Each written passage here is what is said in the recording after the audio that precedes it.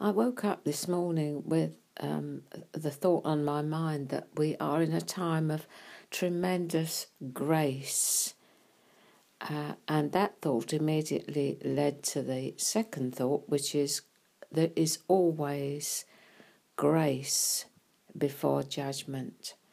And the scripture that rolled around in my mind was that my spirit will not always contend with man, which is what God said before he brought universal judgment, the flood. Before there is judgment, there is always such tremendous grace. Grace before judgment. So wherever your theology takes you, what is happening and what God is doing in the earth must point for you, if your spiritual eyes are open, that we are in the end of the end times.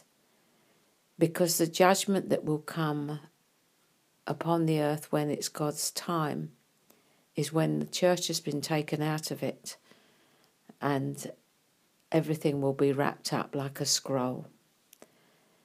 Beloved of God, we are in the end of the end times, and God is pouring out his grace, his mercy, his favour upon all mankind.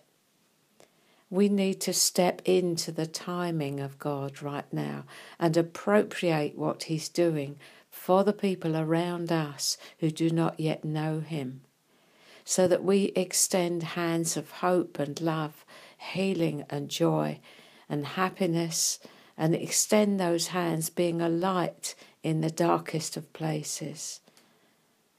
Because very soon he will come for his bride.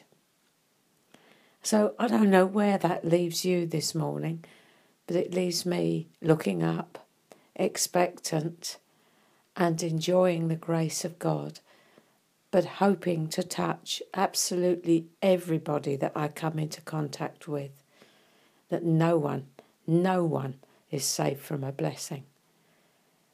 Your prayers are going to be answered. Pray with expectancy and faith. Whatever you are asking for, it's going to be answered. Walk towards him, ask him. Walk towards him believing.